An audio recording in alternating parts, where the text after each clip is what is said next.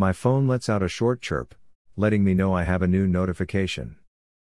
I'd always been compulsive at checking my phone before this new app, but now I've taken it to new levels of neurosis. Sell AAU, by Zon. I have no ideas which companies those stock symbols stand for and don't bother looking it up before logging onto my newly created trading account. I've come to rely entirely on the app notifications without question.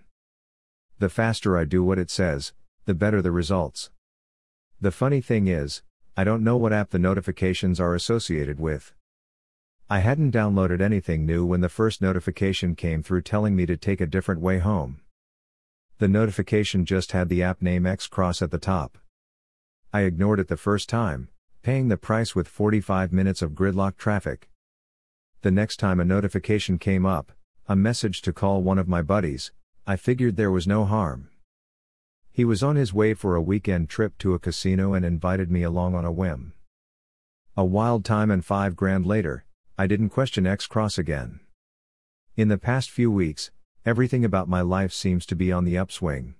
I was promoted at work and put in charge of a new high-clearance government contract.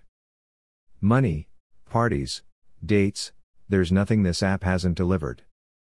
I turned off the notifications for everything else on my phone. The only thing I care about is the X-Cross app and its next suggestion. Just as I finish submitting the buy order for the stock, I get another notification. It is an instant shot of adrenaline now, just the sound of that chirp.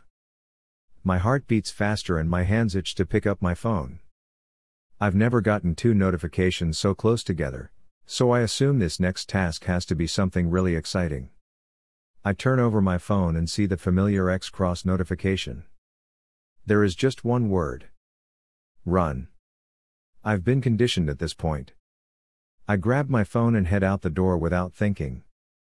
Down 3 flights of stairs and out the entrance of my apartment building, I'm in the parking lot before I really think about what I'm doing. The parking lot is empty and everything looks like it should on a late Monday night.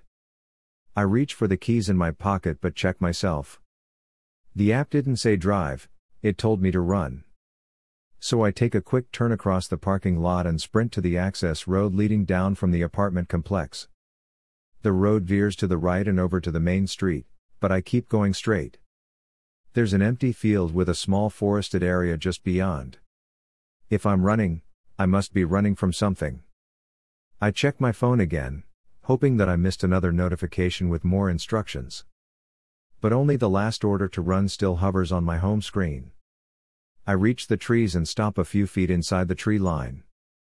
I bend over, putting my hands on my knees to catch my breath while I turn around and look back at the building. Nothing has changed since my mad dash, still a quiet parking lot with nothing out of the ordinary. Then the snap of a twig and rustle of a few leaves behind me snaps my attention. I straighten, but before I can turn around, there is a powerful hand holding my forehead against a massive chest and a blade pressed against the hollow of my neck. See, the voice says behind me, there was no need to worry about the security cameras and trying to break in. You were right, says a second voice, further back but getting closer as he speaks. Just listen to the app. It said it would bring him to us, and so it has.